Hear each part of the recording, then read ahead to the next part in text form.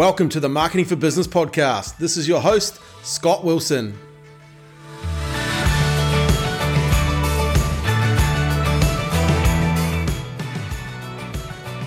Mr. Kevin Eder, welcome to the Marketing for Business podcast.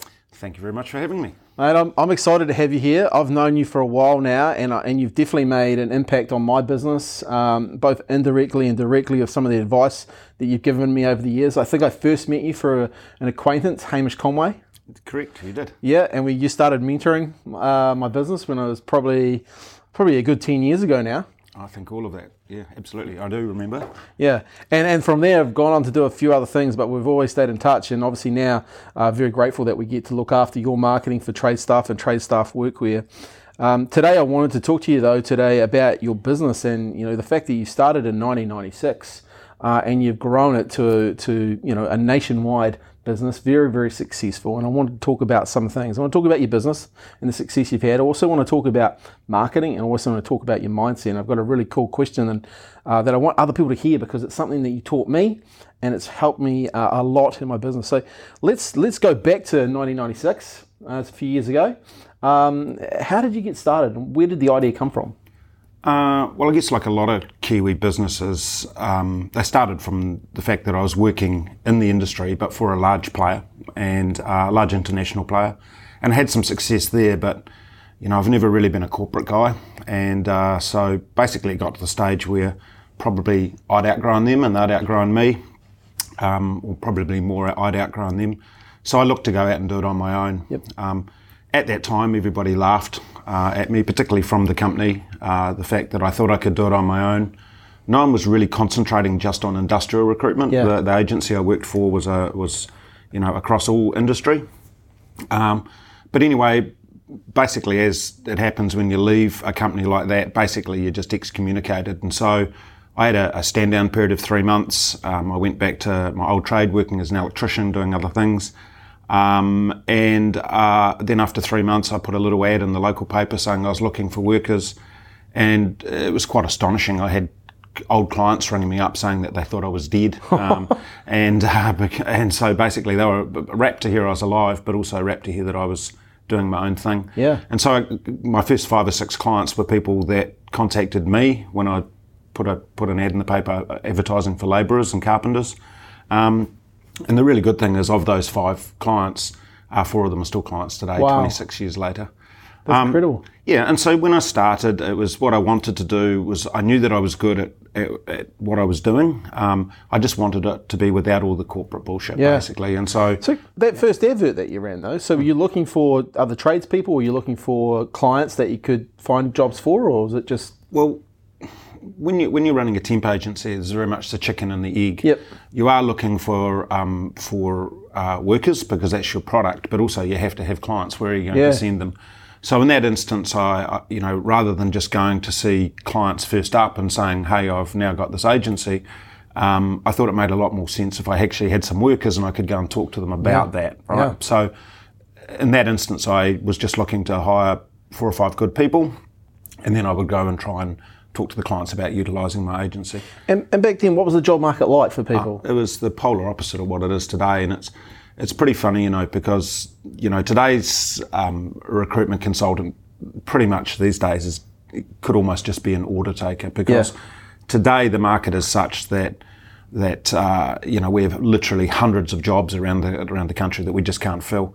In those days, unemployment was 9.5%. Yeah. So, here's some funny-looking guy knocking on a business door saying, "Hey, you should be using me. I can help you out with the staffing."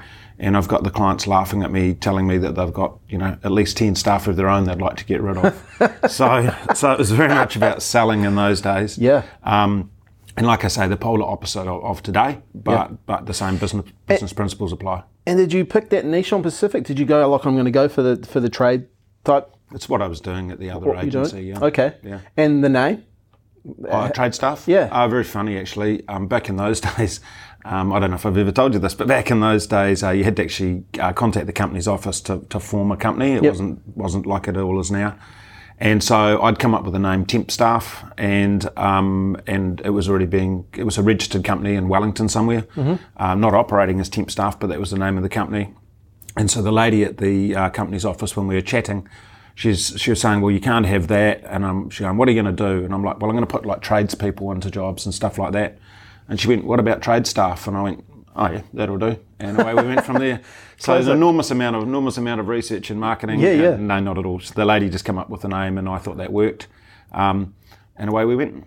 It's brilliant. Yeah, the name's been interesting actually, because it defines us in a good and bad way. Obviously, if you're thinking of tradespeople, then the name tells you everything you need to know.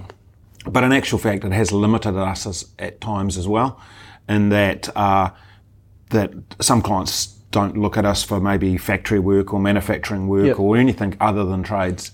So we've tended to be pigeonholed at times into just a trades agency, which has been a negative. But the positive is that I know we are the first port of call most instances when people are coming to the market and looking for tradespeople. So you've lady gives you the name, and you're away to the races. You got your first few staff there. You're in an office in Sydenham. Yeah. Well, office, yeah. I was working in a room in an old converted warehouse. Wow. In actual fact, the first month it wasn't ready, and so I actually worked across the road in a corner desk in a manufacturing facility. A friend of a friend lent me a desk, and away I went. You have to remember too, 1996, I didn't even really know how to use a computer. The first couple of weeks was spent basically playing solitaire, so I could get used to using a mouse and doing those kind of things. So I find this really interesting because were you focused then just okay, to make this work, I'm just going to go out and sell? Was that your where is your thinking? Are you thinking, hey, I'm going to have a nationwide business at this time, or are you just thinking, right, where am I going with this? Did you have a plan? No, far from it. I'd love to say that there was a great big business plan, but no, that wasn't the case. Look, I've always been kind of a confident guy who's always known that I can make my own way. But at that stage, married, 2 children under 3, or under 4, and really I was just, working my butt off on my own.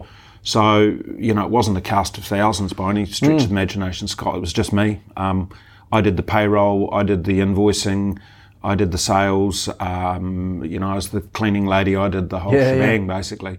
And, the banking, the whole lot. So really it was just about building a business that was sustainable, for my family. And again, trying not to be corporate, trying to be a bit different and, not necessarily loose, but certainly a lot looser than I'd been allowed to be in the other company. And do you think that's where the demand started to come from, because they saw you as different, as someone maybe who even probably cared a little bit more because you're out there in their face, talking to them, helping them, that kind of allowed you to grow? There was no real restrictions on who you were as a person? Yeah, very much. Like, I think also, the number one rule of sales is turn up, right? Yeah. And basically, when I was sitting in an office on my own, it was pretty boring. So once I'd got the banking and everything done, I was just on the road. The joys of having a cell phone that I, all on my own, that I was allowed to use. And so it didn't really matter whether I was in the office or not. So, I was going around some of the sites, at least 2 and 3 times a week, sometimes daily. And the hungriest hound always wins, right? So I was on the sites. I was visiting clients and just picked up the business from there. Yeah, and building those relationships. So it's astonishing, to hear that 26 years later you've got 4 of those still clients of yours. What are some of the things that you've done over the years to keep those relationships going? Well, in the early days, obviously it was all about me and the relationship. But then as the business grew, it's a lot less about me. I'm friends with some of those clients, but 26 years is a long time. A lot of people have come and gone. The 5th client closed down, by the way, so that's why we're only 4 out of 5. But as much as anything, one of the things that we do talk about in our business a lot is what we call our foundation clients. Yep. And those clients on it's all database stuff and everything like that these days, but they're listed as a foundation client. Yep. Someone that was there right at the beginning. One of them, which is a very large nationwide construction company now, were completely amazing. They were so generous to me, and something I've never forgotten is the fact that I could fax them an invoice on a Tuesday morning and they would pay me that night Wow. for staff that I was having to pay the next day. Because the killer for agencies is cash flow, right? Yeah. You pay the workers each week, and then hopefully the company pays you the next week, or in some instances 2 or 3 weeks later. And when the business is growing rapidly, that cash flow lag is an absolute killer. So having Naylor Love Construction look after me, they had just opened in Christchurch. They had just branched out from Dunedin, opened in Christchurch, and I formed a relationship with their main man that still stands today. But he had organised, like I say, for them to be paying me a full 24 hours before I had to pay the workers. And if it wasn't for that, to be brutally honest, I don't know that we would have survived, or if we had survived, we certainly wouldn't have been able to grow, because that cash flow was a big deficit. Yeah. Shows you the power of relationships, though, and I think that's a key takeaway for people, especially new business owners I meet. You talk about databases. They're always putting things in the database and that, but what about going out and seeing those people and building those relationships? And I like the fact you had foundation clients. I think that's you know that, and probably a lot of your management team know who those people are. So you take good care of those people because they've, obviously, they've done right by you over the years. Yeah, very much. But they also get first port of call, so it's a two-way street. Every now and then, someone who's been doing business with us a long time has some, new idea, or someone new comes in and they want to, change the way in which we do business. We're pretty stuck in the fact that we don't enter into things like preferred supply agreements and all of those whiz-bang things. Basically, we do business straight up as it is. Yes, we'll give preferential treatment to people who we know and who've been good to us for a long time, but essentially we kind of the interaction is done in the manner that we set in place, the same for all of our clients. Yeah, that's awesome. So 11 locations. Where did you go? You started Christchurch. Where'd you go next? And how did you grow those location bases? So after about 14 months, the business was going absolutely gangbusters. I had around 100 workers out every day working. And like I say, I was the banker, the payroll girl, the whole shebang, right? And basically, I just couldn't keep up. So I stuck an ad in the newspaper calling for a needle in a haystack, and basically gave the what the job description was. I got absolutely smoked with applicants, 200 and something applicants. Wow. And I got about halfway through reading them, and I was just too busy, actually. Ironic, recruitment agency too busy to hire for itself. And so about a month later, I put another ad in the newspaper saying, hey, the needle in a haystack, I haven't forgotten, I'm just too damn busy, I will get to it. And a lady rang me and said, hey, or actually she faxed me, which was pretty funny, and said, I haven't forgotten you, I hope you haven't forgotten me, I think I'm perfect for this job, how about we just have an interview? And anyway, I interviewed her. That, of course, was Janice McNabb. Wow. Who's been with us basically 25 years this month, has been our GM for the last 10 or 15 years. So she came on board. She was amazing right from the get-go. She was only with us a week, and I was in hospital for a week with pneumonia. And when I come back, she'd pretty much just taken over. So by 1998 or so, mid-1998, Janice had been with us for 10 months. She was essentially doing everything. We were doing the same job in Christchurch. By now, we had employed a young office junior, and then we employed another consultant. And so basically it got to the stage where Janice and I were starting to trip over each other a little bit. And I'd always kind of felt that even though I didn't grow up in Christchurch, I'd been in business here in Christchurch, and I kind of felt that because of those foundation clients and because of the relationships I had, that I'd probably had a bit of an easy ride into starting in Christchurch. Yep. So I wanted to try and do it somewhere else. So basically Janice just took over running Christchurch, and I just tried to find somewhere that wasn't too big, that had a feel similar to Christchurch. I kind of felt like if I could do it here, I could do it somewhere similar. Yep. So I ended up opening in Hamilton. I'd never been to Hamilton. I went up and had a look around. And I found, to my great surprise, Christchurch was quite an established recruitment market. There was a number of agencies here at that time. When I got to Hamilton, there was essentially none. Wow. So I can remember going and visiting clients, and it was, I'm sure that half the businesses in the Waikato today probably still think that I invented temping, you know. And so I'd have to sit down and talk through the whole concept of how it worked and what it was about. And, you know, we did very well in Hamilton. Within about 18 months, Hamilton was a bigger business than Christchurch. It's still our biggest business unit today. And so I was visiting clients. I was living in Hamilton 3 and 4 days a week. And we had a whole bunch of clients who would say, oh, it's a pity that you're not in Tauranga. If you're in Tauranga, we would do business with you. And so anyway, one day I invited 5 of them out for lunch who had all told me that. And then I sat down with them as I was shouting them lunch and said, all right, here's the deal. If I come and open a branch in Tauranga, will you promise to do business with me? Yeah. They said yes. And 3 weeks later, we were opening an office in Tauranga. That's outstanding. So it kind of followed. There was no great plan, if you like. I just kind of followed the opportunity. Instinct, right? Obviously, you know, and a lot of business owners have it. They have that instinct. But one of your core values is action. So it was that, like, you just, okay, let's just act. You know, like, I've listened, I've actively listened, I've heard them say, hey, if you were in Tauranga, so then you acted, get them together and put it on them, like, and they were all like, yep.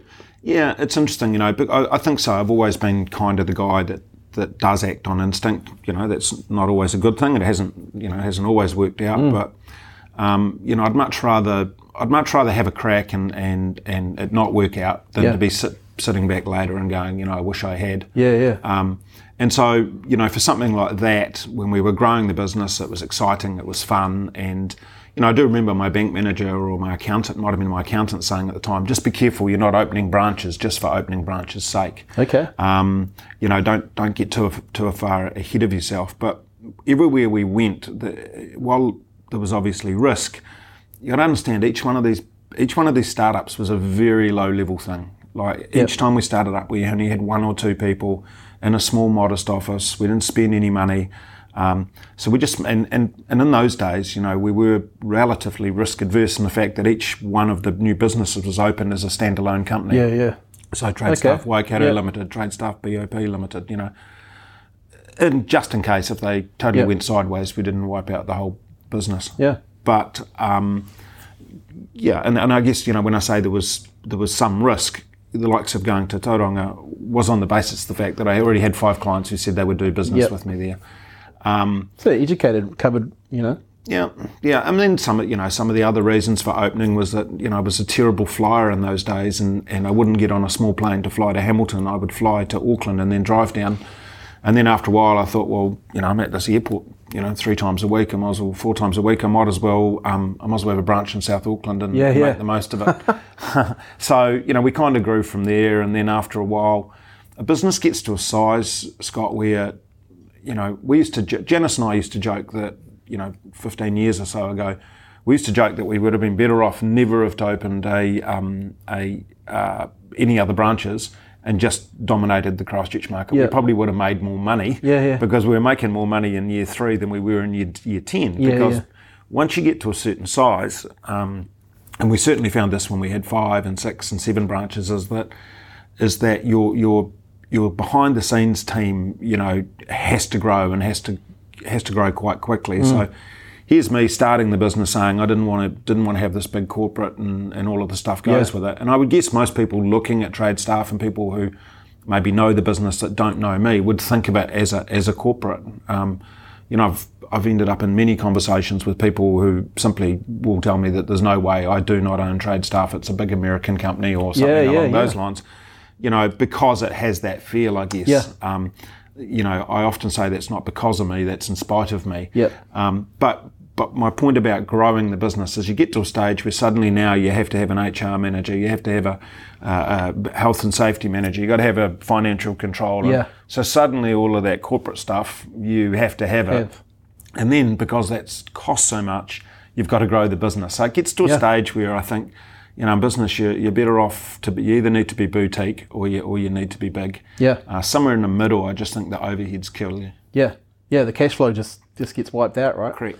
A big takeaway from what you said just back there, though, I thought it was really, really interesting, and I think it's something that, you know, a lot of people when they're going for a job, they probably don't take enough initiative or be proactive enough. And I think that's Janice. She was proactive. Like she didn't wait for you to get back to her. She realised you were busy. And do you think the person that she is has really helped you grow and attract the right people from that aspect as well, knowing what she did? Yeah, I think so. I mean, the interesting thing about Janice is that, like I say, she's worked for us now for 25 years. Her and her husband, Craig, are great friends of ours.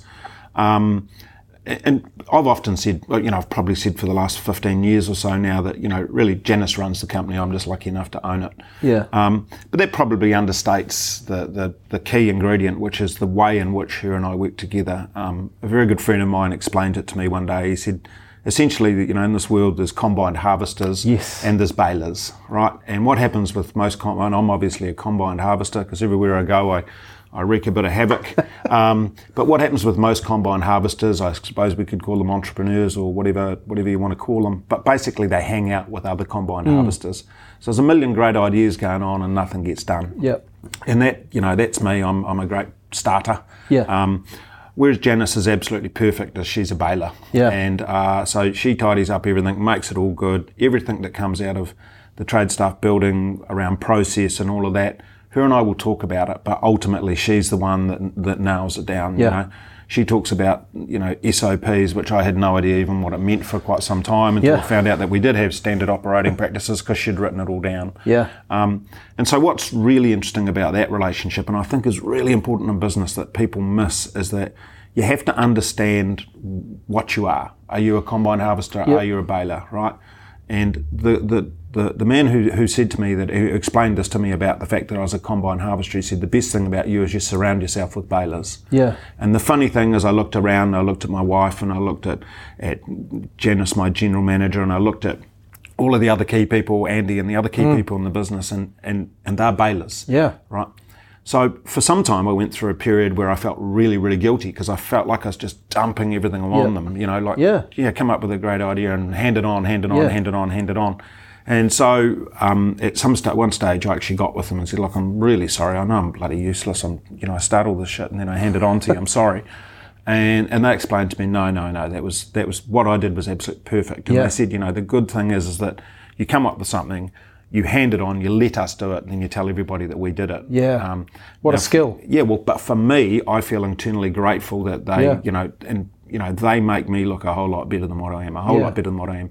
But to find that they actually liked the fact that I handed things on to them was, mind-blowing for me. And I remember saying at the time, oh my God, I've got so much more that I haven't wanted to bother you with. Be careful what you wish for. What an awesome insight, though, as a business owner or entrepreneur running, and you're thinking you feel guilty because you're handing stuff on, but actually it's the flip side. The staff are actually loving it. That's some great insight. Well, that's right, because if they're not naturally inquisitive or entrepreneurial or whatever you want to call it, and I hate that word, by the way. I want to talk to you about entrepreneurs because I don't like that word at all.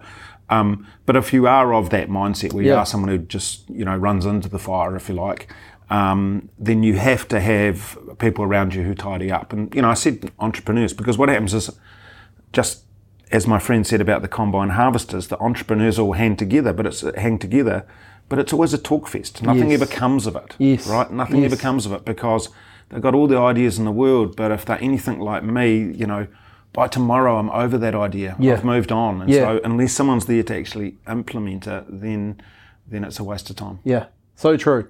And I think that's something you see play out. And look, unless you have a baler in the business, it's funny, I only just learnt recently about SOPs by hiring someone who's, I've got a saying, employ your weakness. And I realised I wasn't, even had a couple of conversations with you, I was like, you told me about the baler, and I was like, well, we've got a lady in our business now who is the baler, and it's a breath of fresh air. She loves it. She loves it, and you're not agonising over the fact that things aren't going the way they should be because they tidy that up for you. Yeah. Hey, so let's switch gears a little bit now. I just wanted to talk a little bit about your the ebbs and flows of business. And look, we're probably in the world economy. Everyone's saying there's a little bit of doom and gloom out there, and inflation's going through the roof and stuff. I wanted to talk a little bit about, because I know, it's 96, you've been through a number of things. So one, the GFC. Let's talk about that now, the impact of your business, earthquakes, and then a little bit about COVID. GFC was quite interesting. I was actually in I was actually in Europe in the middle to late part of 2007. And the first time that I actually kind of realised that we were away for 10 weeks. And I remember the first time I realised something that was going on was that we went to the Santander Bank, big bank in Spain, and the ATMs were closed, and you could go in, you could only draw out, I think, €200 at a time. Wow. Because the banks were running out of money. And so when I got back to New Zealand, and I got back and was greeted with a resignation letter from Janice, basically saying, look, the business had followed a pattern for 10 years. Yep.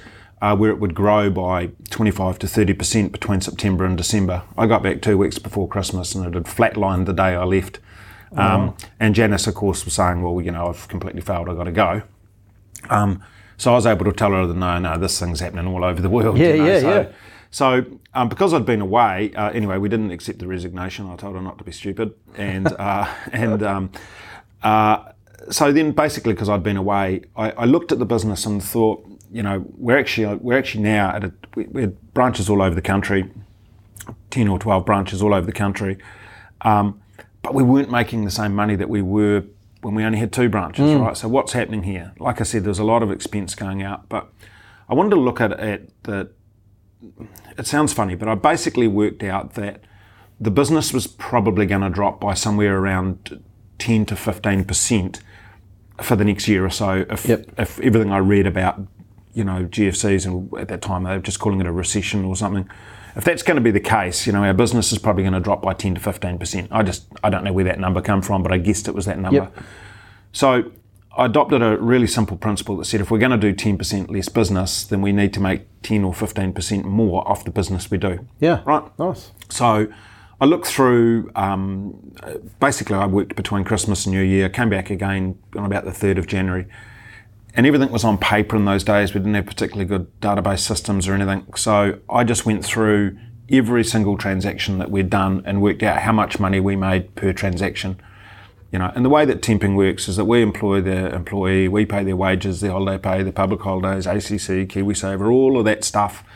And then we contract the worker onto a client. Yep. We give them a timesheet. The client fills in the timesheet. As a result of that, we then pay the temp. And we charge the client, make a margin in the middle, right? And there's, what I discovered was that an enormous amount of our business was at a margin that just didn't really reflect the work we were doing. Yeah. So I went through and basically put our prices up, not necessarily across the board, but all business that was operating at a lower margin. I just said, right, when we're back into gear on the 10th of January, whenever everyone came back to work, these are the new prices. That was quite traumatic. I had 2 staff resign because they weren't prepared to have that conversation with the clients. Yep. We lost a couple of clients who just, when I say lost a couple of clients, we probably lost, a dozen clients who said we were just too expensive now. And then we just had others who just got on with it. When I say we put the prices up, sometimes we said, right, it's happening in a month or so. Yep. So it was all through negotiation. So when we got to the end of the following financial year, so it'd be 08, 09, I guess, 07, 08, 09, what had happened was that we'd done around 13% less business less chargeable hours than we'd done previously. But our GP, our gross profit off that business, was actually the same as what it had been previously. Nice. So it really taught us at that time that, we're not an agency that's interested particularly in the low margin work. So I mentioned before about preferred supplier agreements and those. Yeah. We've been down that track where we've had 200 workers on a site, but you're getting peanuts per hour off on that size of a contract, and that's kind of not us, to be honest. We prefer to be one of my cheeky consultants in West Auckland, I heard him on the phone one day. He was asked, what's the difference between trade staff and other agencies? And his reply was, that's easy, we're the most expensive. And so, but if you look, Scott, at today with record unemployment and all of those things, if we're not getting a good yield off each worker that we're placing, then we've got our rocks in the head. Yeah. It's not about exploiting. It's just actually saying that we've got to value what we're doing, because in reality, today, we're operating, because of the shortage of workers and because of everything COVID related, today we're actually operating at probably 85% of the hours that we would have been 3 years ago. Yeah, yeah. but our yield is probably 20% better. Yeah, better business. So you think when you look back at those times, and this is what I want people to hear, because you hear a lot of people say, oh, GFC, it's going to be tough, or recessions, blah, blah, blah. But it's actually the forward planning. You actually spent some time thinking about the business and going, hey, I always look at where's the financial puck going? Like, where's it going? Let's get ahead of it. Let's be proactive. Yeah. So I think the GFC did us a big favour. It didn't feel like it so much at the time, but like I say, there was some things that weren't working, and as a result of tougher times, they were stopped. We took the time also to implement our first database system and all of the stuff that went with it. We just had a bit of time, a lot more time. There were some staff who struggled in those days because suddenly they had to go and sell and they had to be out and about, whereas they'd got a bit used to sitting in the office, I guess. So our mantra at the time, and I remember with my management team, is just saying, let's not waste this good crisis. We want to be better at the end of it than what we went in. And my thinking at the time was that if we've got a slice of the pie, if the pie's getting smaller, let's make sure that at least our slice doesn't get smaller. But if we can, let's grow our slice. So as we were coming out of the GFC, we actually opened new branches in Queenstown, maybe Dunedin at that stage, Napier. We actually opened new branches, and we kind of attacked. When we started to see the light at the end of the tunnel, we started to attack. We opened new branches. We went quite hard at the market. We upped our marketing spend quite dramatically, thinking that when the market comes back, we'll be relevant. Yeah. And that's key, right? Like, so that the mindset there, so that's obviously, where did you get that mindset from? Because that's playing offense. A lot of businesses play defense at that time, and they don't realize how that affects them down the line. So was that something you learned, something someone taught you, or was it just instinct? Where does the mindset come from there? I have no idea. Yeah, but you instinctively knew the time to attack, because a lot of people, when they hear words recession, they go backwards with their marketing. But you decided, hey, we're going to have a crack at this. Let's up it. Well, look, I guess you could say the same around, what's happening now with COVID and the fact that, I like that it's quite hard. Yeah. Like, it is quite hard at the moment. There's no doubt. We're spending a lot more time. Me personally, I'm spending a lot more time with our new consulting staff, teaching them how we do good business, right? Yeah. We've got the time to teach them how to do good business, and we're push at the market. And, I have friends who say to me all the time, or acquaintances say, oh, you must be so busy, you must be flat out. All companies in New Zealand are desperate for staff. And I reply, well, we are too. We're like a pub with no beer, right? We've got no workers either. We're out chasing. Yeah.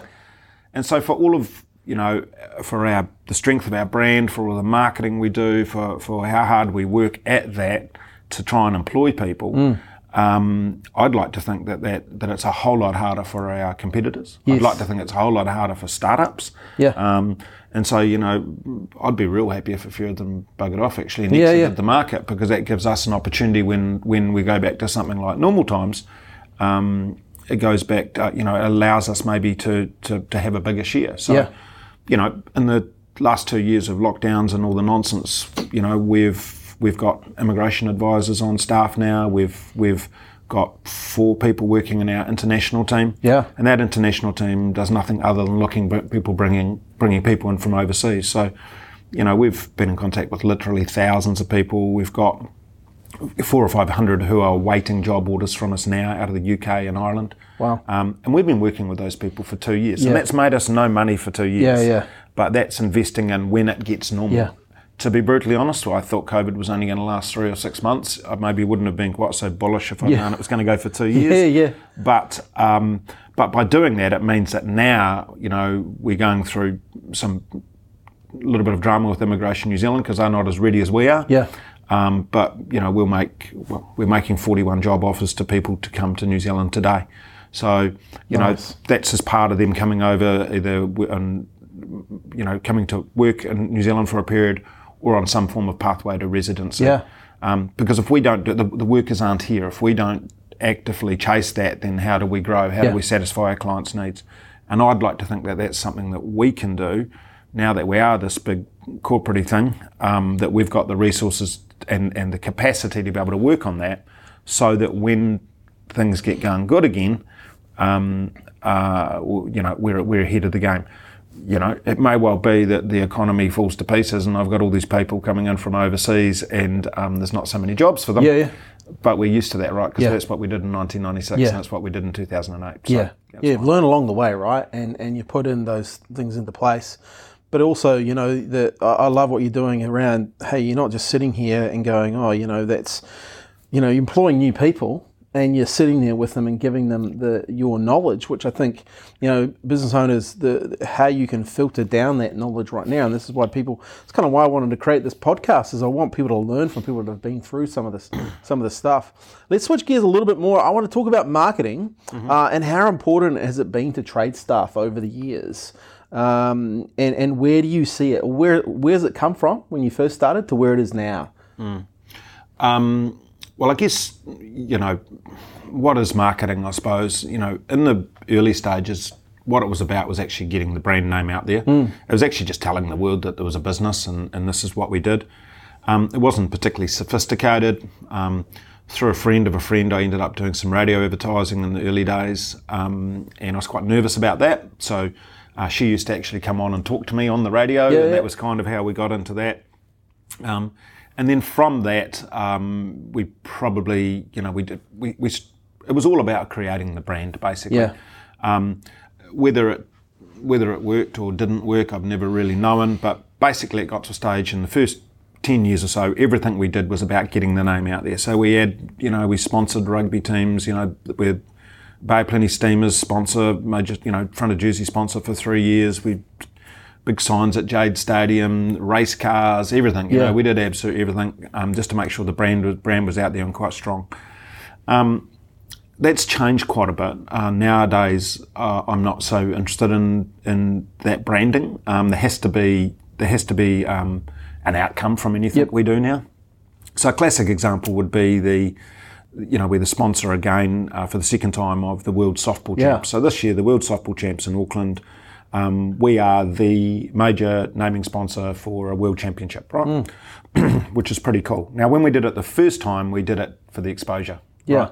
This time, it's all about a call to action. So the first thing that happens is that we go to the entire New Zealand softball industry and go, hey, we're sponsoring your sport. We're making this thing happen. If you want work, you've got to come work for us. Nice. Right? And all of the branding around that and we're doing a great radio promo at the moment with The Rock about winning a prize to go to New York. That promo is all about that. So people enter in the competition to go with the Morning Rumble to New York. They get a text back. They have to text the word job to a number. So they're texting job to The Rock. They then get an acknowledgement text back going, hey, thanks for entering. If you're looking for work, click here. And that comes straight to a URL on our website, which allows us then to try and register them. So the whole promo is simply about driving people to our website. Right? We get some branding as a result of it, but to be fair, if after 26 years of all the branding marketing we've done, if they haven't heard about us by now, then we failed. Yeah, I think you made a good point early on, though. It's about relevancy, right? And that's where, if you look at your sponsorship with New Zealand Softball, becoming relevant in front of the people who is in and around that sport and who plays that sport is very important to your business. Especially in the likes of the South Aucklands and stuff like that. You have a lot of work that you can place for those types of jobs, right? 100%. Yeah, I mean it's a high participation sport. It's a family sport. And as you say, South Auckland, Pararua, Christchurch, a lot of softball centres, but again, they can all work for us. We would quite happily take them anytime. I think it's a great alignment. Talk a little bit about radio. I know you on the radio quite a lot. You just mentioned The Rock. What are some of the things that you've learnt over the years about advertising there? Well, when we first started, we were actually advertising to clients. So we're on things like, ZB and Radio Sport, and I think the most important thing is that you can actually you've got to be talking to someone, right? So who is your market? And in those days, in the early days, unemployment, still quite high, 6-7%. it was very much about saying to businesses, hey, if you just need a worker and need maybe just for a little while, then, why don't you consider temping, give trade staff a call. Now our market is exactly the opposite to that. All of our marketing, no matter what it is a call to action to say, if you're looking for work, any kind of work, contract trade staff, right? So that market, that's a totally different market. Yeah. So, we've traditionally been on, places like Hodaki, The Rock, and those sort of probably 18 to 40-year-old male type markets. But we've got to the stage where we actually think that basically we've just about tapped that market. I mean, hearing from us forever. Same old message forever. Well, not, same call to action forever. So, we don't mind at all whether our workers are male, female, tall, short. We don't really care. There's a place for all of them. So more recently, in the last couple of years, we've probably started to concentrate on things like the more female skewed stations, ZM. We do a lot with My FM, particularly again for that South Auckland influence. But also, if you've got a good relationship with the media companies, then, they'll give you the stats of who listens and where listens and all that kind of stuff. Because we've been doing it for so long, 25 odd years on the radio, we get a few favours there in regards to some nice placements of our ads and stuff like that. But it is an ever evolving process. And, we're nationwide, we're large enough, we have the capacity, we can go quite big at those campaigns. But, I've often wondered, it's pretty interesting, I've often wondered whether it actually even works. I've been doing it for 25 years and I don't really know. But what I do know is that others who don't have anywhere near the market profile that we have. Yeah, exactly. And I think that's the point, consistency of message, frequency of reach to create relevancy. I think it's so important. I talk about this all the time. Being consistent on your message, have frequency with the reach with the right people, and you become relevant. And over time, that grows and grows. And you've obviously seen that in the business, how it's growing out. A couple of things I wanted to talk about just to finish. You taught me something, and I think it's really, it was something about delegation, and I want to know if you can remember it. I can remember it, and I can remember the time that you told me, because it made such an impact. And now I literally teach my staff this about delegation. Right. Just put me on the spot then. I'm guessing you're talking about a saying that I've used in the business and have done for a long, long time, which is essentially, what we want in our business, we want people to grow. We want them to see that there's a career path for them. But as you know, you sometimes get people in this world who will basically say, look, if it was, this business wouldn't survive without me.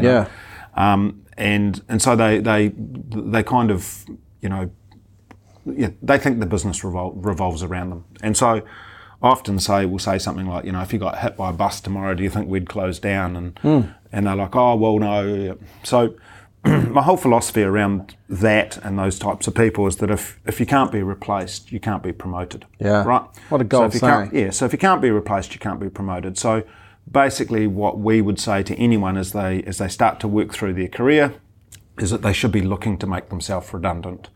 Now, I don't mean that you're leaving the company. I just mean you're moving on from that role to a bigger role. Because if we can't replace you in that role, then we can't promote you to the next one. And so some people struggle with that. Some people are surprisingly open to that because I guess they trust us, and I've seen people grow through our business before. But it doesn't matter where you sit in the sort of hierarchy, if you like, of our business, from going from a consultant to a senior consultant to a team leader to a branch manager to an area manager to whatever. If you've got aspirations, you have to be training the people below you and teaching the people below you to do your job, and preferably to do your job better than you do. Yeah. Having the courage to understand that allows you then to be promoted. Yeah. If you can't do that, then you're basically just filling a seat. Yeah. What a great and beautiful mindset to give people coming into a business, though, knowing that, hey, actually you're safe. If you actually help people go through this process and replace, then you're going to be okay in this environment. I think it's a real mindset. And as soon as you told me it, I'd never really thought about that before. I'd never really, as a business owner, thought, hey, a lot of the times you hold on to some stuff, and it was like, wow, I've got an opportunity to teach someone else here now, and I've gone and taught that person, and that person's now teaching other people, and it's so freeing. Yeah, well, and people say to me, "Oh, it all sounds fine. That all sounds wonderful and all that." But I've got, two things to say about that. Firstly, if you think about someone's career as like rungs of a ladder, right? If you're at number 2 on the ladder and you're making yourself redundant to go to number 3, that only works if number 3 is also looking to make themselves redundant and move up. And the ones who don't get past, right? So the ones who don't, they'll sit there in rung 3 and watch number 2 go to number 4 and become their boss. Because if they can't move it with those times, then they get left behind. But the other thing is that people say it always sounds fine. I remember I was speaking at a business lunch or something one day as a speaker, and someone said, "Oh yeah, but do you do that yourself?" And I said, "Well, if you actually really want to know the truth, yes, I've made myself redundant to an enormous extent, or I've had to reinvent what I do in the business." Well, how about like what you did? You went to Italy for a whole year. I went to live in Italy for a whole year. Yeah. And that meant that people had to be able to step up and do what I'd been doing previously. Yeah. But to be fair, I'd kind of handed it on already. Yeah. So we went to Italy, lived there for a year. I had next to no, very little, half a dozen contacts with the business the whole time I was away. The business had a record year, which was amazing. So there's two schools of thought there. Either I am totally useless or else I've got a really good business which manages itself. I will say that next year when I was back, before COVID, so we got back, not long before COVID, but that next year we actually had a better year again. Yeah. So, what it showed was that yes, the business can operate without me, but it also shows that I have got something that I can still add. And, my job today is, I'm kind of, chief cheerleader and navigator rather than the captain of the ship, if you like, and so a lot of my interaction now, I have very little client interaction, very little candidate interaction, and even to a degree, very little interaction with my branch management staff. That tends to be managed by Janice and our ops manager, Andy. My role tends to be more with the newbies. I've got this real thing, my favourite thing actually is hanging out with the guys who are new to market. Awesome. I like them young, 23, 24 years old, maybe, just looking for an opportunity, looking for a way to prove their true worth. And I love hanging out with them. I love watching their excitement as they understand a concept and they grow in the business. And, and that to me that's probably, I think, the most important thing I do in the company. It was pointed out to me recently, which had never occurred to me, what a big deal it was for someone who comes into a company at a young age and is looking to build a career, and they get to hang out with the owner of the company who's been doing this forever, Yeah. And as I often say to them, I might not be the smartest guy in the room, but I'm one of the wisest because I've seen it all. Yeah. Right, I've seen it all in 26 years, and so I've probably forgotten more about this game than what most people know. And so the fun thing for me is chatting with them like I'm chatting to you, and hearing these things that come out of my mouth to my great surprise, and but then watching them grow as a result of that. Well, the beautiful thing there, Kevin, is I've actually seen it because you have another business called Trade Staff Workwear, and my team have been involved in helping grow that. But you've actually, with Emma there, you've done exactly what you've just said. You've helped a young person's come in, given the opportunity, and you've mentored that person to now where she's making some changes in the business that it's just going like that. Some of the stuff she's doing. She's amazing. Again, came in when she's 23. Without giving too much away, she'd basically worked in coffee shops, and and now she's running a really successful workwear business, big online presence, and everything. She's amazing. It won't surprise you to know that on her 1 year anniversary, we went out for lunch. I sat down and said to her, right, we now need to make you redundant. Yes. And so, for her, we're looking to open more branches around the country of that business. And for us to do that, she has to get out of the front line business and as it stands today. Because if she doesn't, we can't grow. Right? And so for her, her career path now is about replacing herself and then replicating herself as we grow. And she's That's so good. She's still only 24, 25. Yeah. What an opportunity for young people to come work for Trade Staff to get that. That doesn't happen. I think kudos to you for being open to that, because you've built leaders inside this business, right? And leaders build leaders, but now you're creating future leaders by getting in there. That's awesome. Hey, so before we just wrap this up, one thing I wanted to talk about, and something I know you as trade staff talk about it, and you're doing quite a bit in this space, is mental health. And I think, if you look at trades, it's a big deal, right? Mental health in New Zealand is a huge problem, and I always say you're either part of the problem or part of the solution. You guys are definitely part of the solution here. So let's talk about a few of the things that you're doing here, and especially you've got a new initiative that you're just kicking off as well with a young fella, Taylor, and what you're doing there. I think it's worth people knowing. There's not just the corporate side of this thing. There's actual real people and real issues that you're dealing with. Yeah, well, I can't start to understand why we have the mental health problem that we have in New Zealand today. Maybe it's always been there. Maybe it's just more talked about now. But I've had close friends commit suicide this year, so it's it's pretty personal to us and has been for a long time. My family and my family and extended family have had issues with mental health. So I've seen it around a long time. I wish I understood it way back then better than I do now, right? I just thought they were a bit nuts, but now actually understanding that there's a lot more to it. The construction industry is a major area of concern regarding mental health, and if things were to slow down and that market was to get harder, I really genuinely fear for that.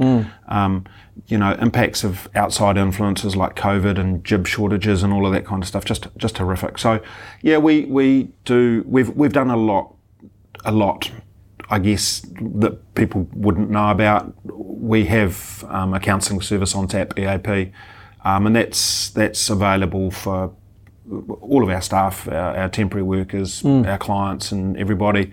And what happens there, if there's anything that happens around trauma or if someone is having some difficulties, then we provide free counselling to those people. That's awesome. And it's anonymous free counselling. So my HR manager will get the word that someone needs it. There's a number handed on, and then I think there's 3 free sessions, and then subsidised after that. And we have no involvement in that whatsoever. We just get told that our person has used our service. So that's cool. We've been doing that. We've done a bit with Mike King. We made a donation to Mike at our 25th anniversary because he was a guest speaker at our anniversary. We've continued to have little fundraisers and do other bits and pieces for him.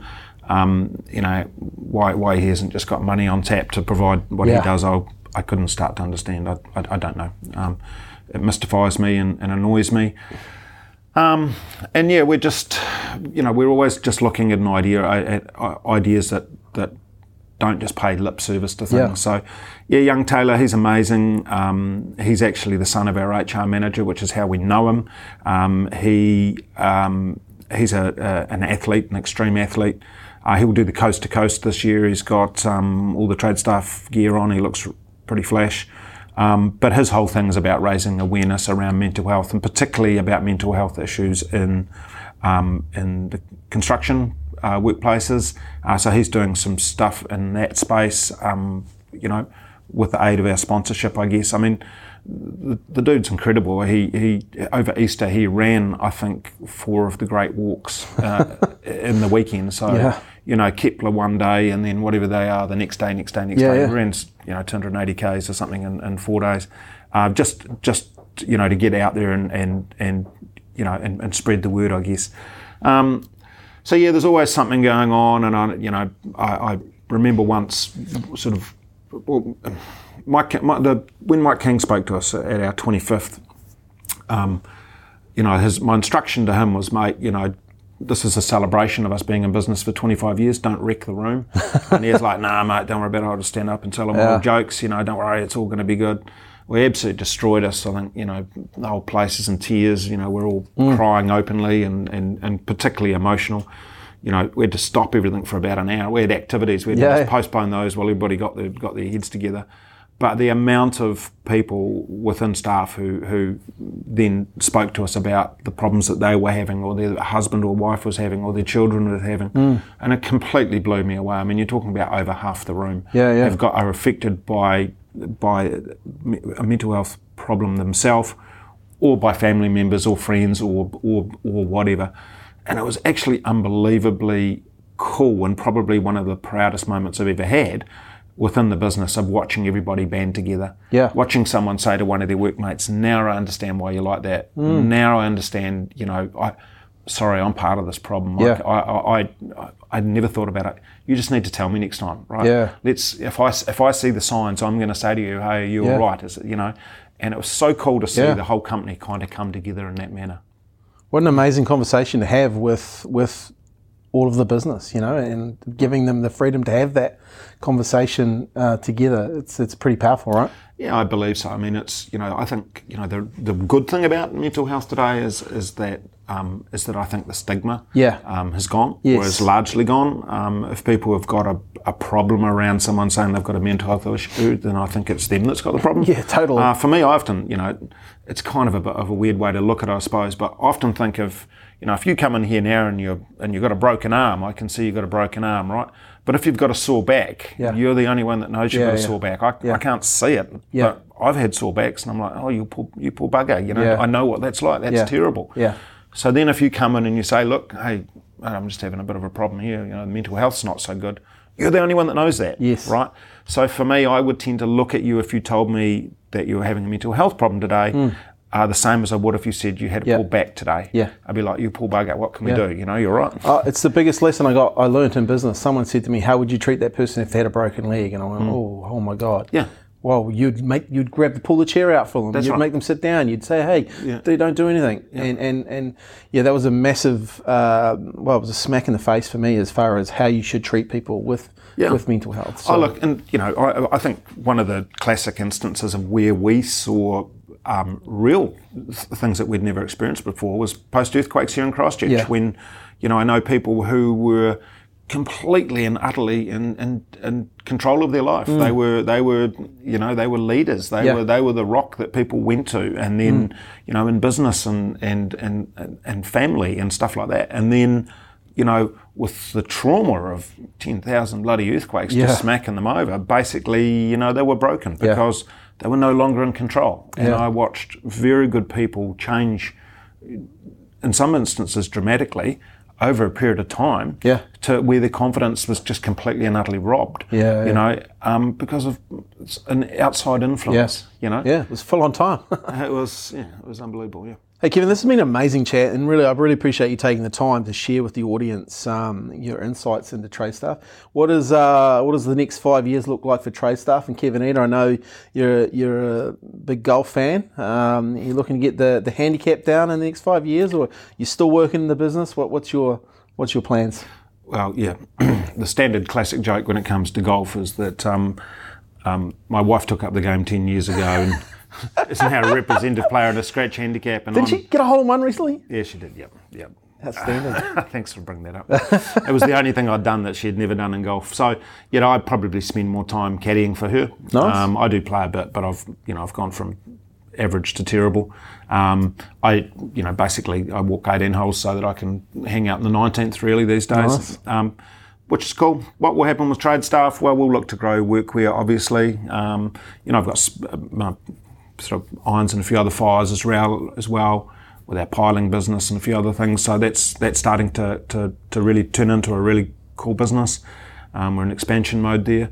Trade Staff, we were looking to open new branches. Pre-COVID, I'd been to 2 new cities and looked at opportunity there. COVID stopped all that, and I was pretty pleased about that, to be fair, because I wouldn't have liked to have leased 2 buildings and then had them sitting empty for 2 years. Our international business is getting bigger. Like I say, we've added staff over the last year or so. That will become, I think, quite a significant business.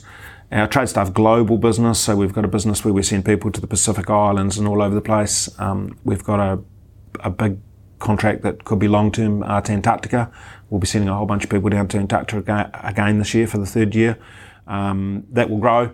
And then I guess the other thing, is that the transition of the business from the Kevin and Janice period.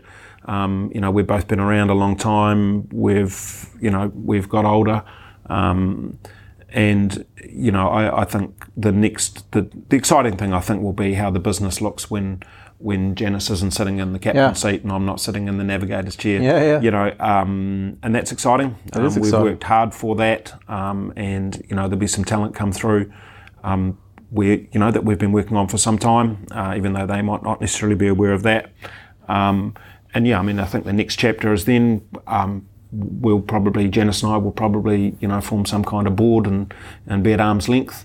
But you know, we always say that that's going to be in 2 years or 5 years or whatever time. Right now, you know, we've got, we've got everything that comes COVID related in front of us. We want to get that right. You know, I think we always just want to get it right before we hand it on, and I don't know if that's going to be in 6 months or 6 years. You know. Hey, look, exciting times though, because you have built those leaders, and I know, you know, from seeing some of them around that this business will be in good hands. So appreciate your time. I'm extremely proud to call you a friend and a business mentor. So it's been great talking to you today, and I look forward to seeing you on the golf course one day soon. Cheers, mate. Good to see you. Hi, Scolson here again. Hey, thanks for listening to the Marketing for Business podcast. Hey, we're on a mission to share these episodes with more business people, so please feel free to share the podcast. Head over to our website, www.getdigitalinfluence.com for more episodes, and we really appreciate you listening. Thanks for your time and have a great day.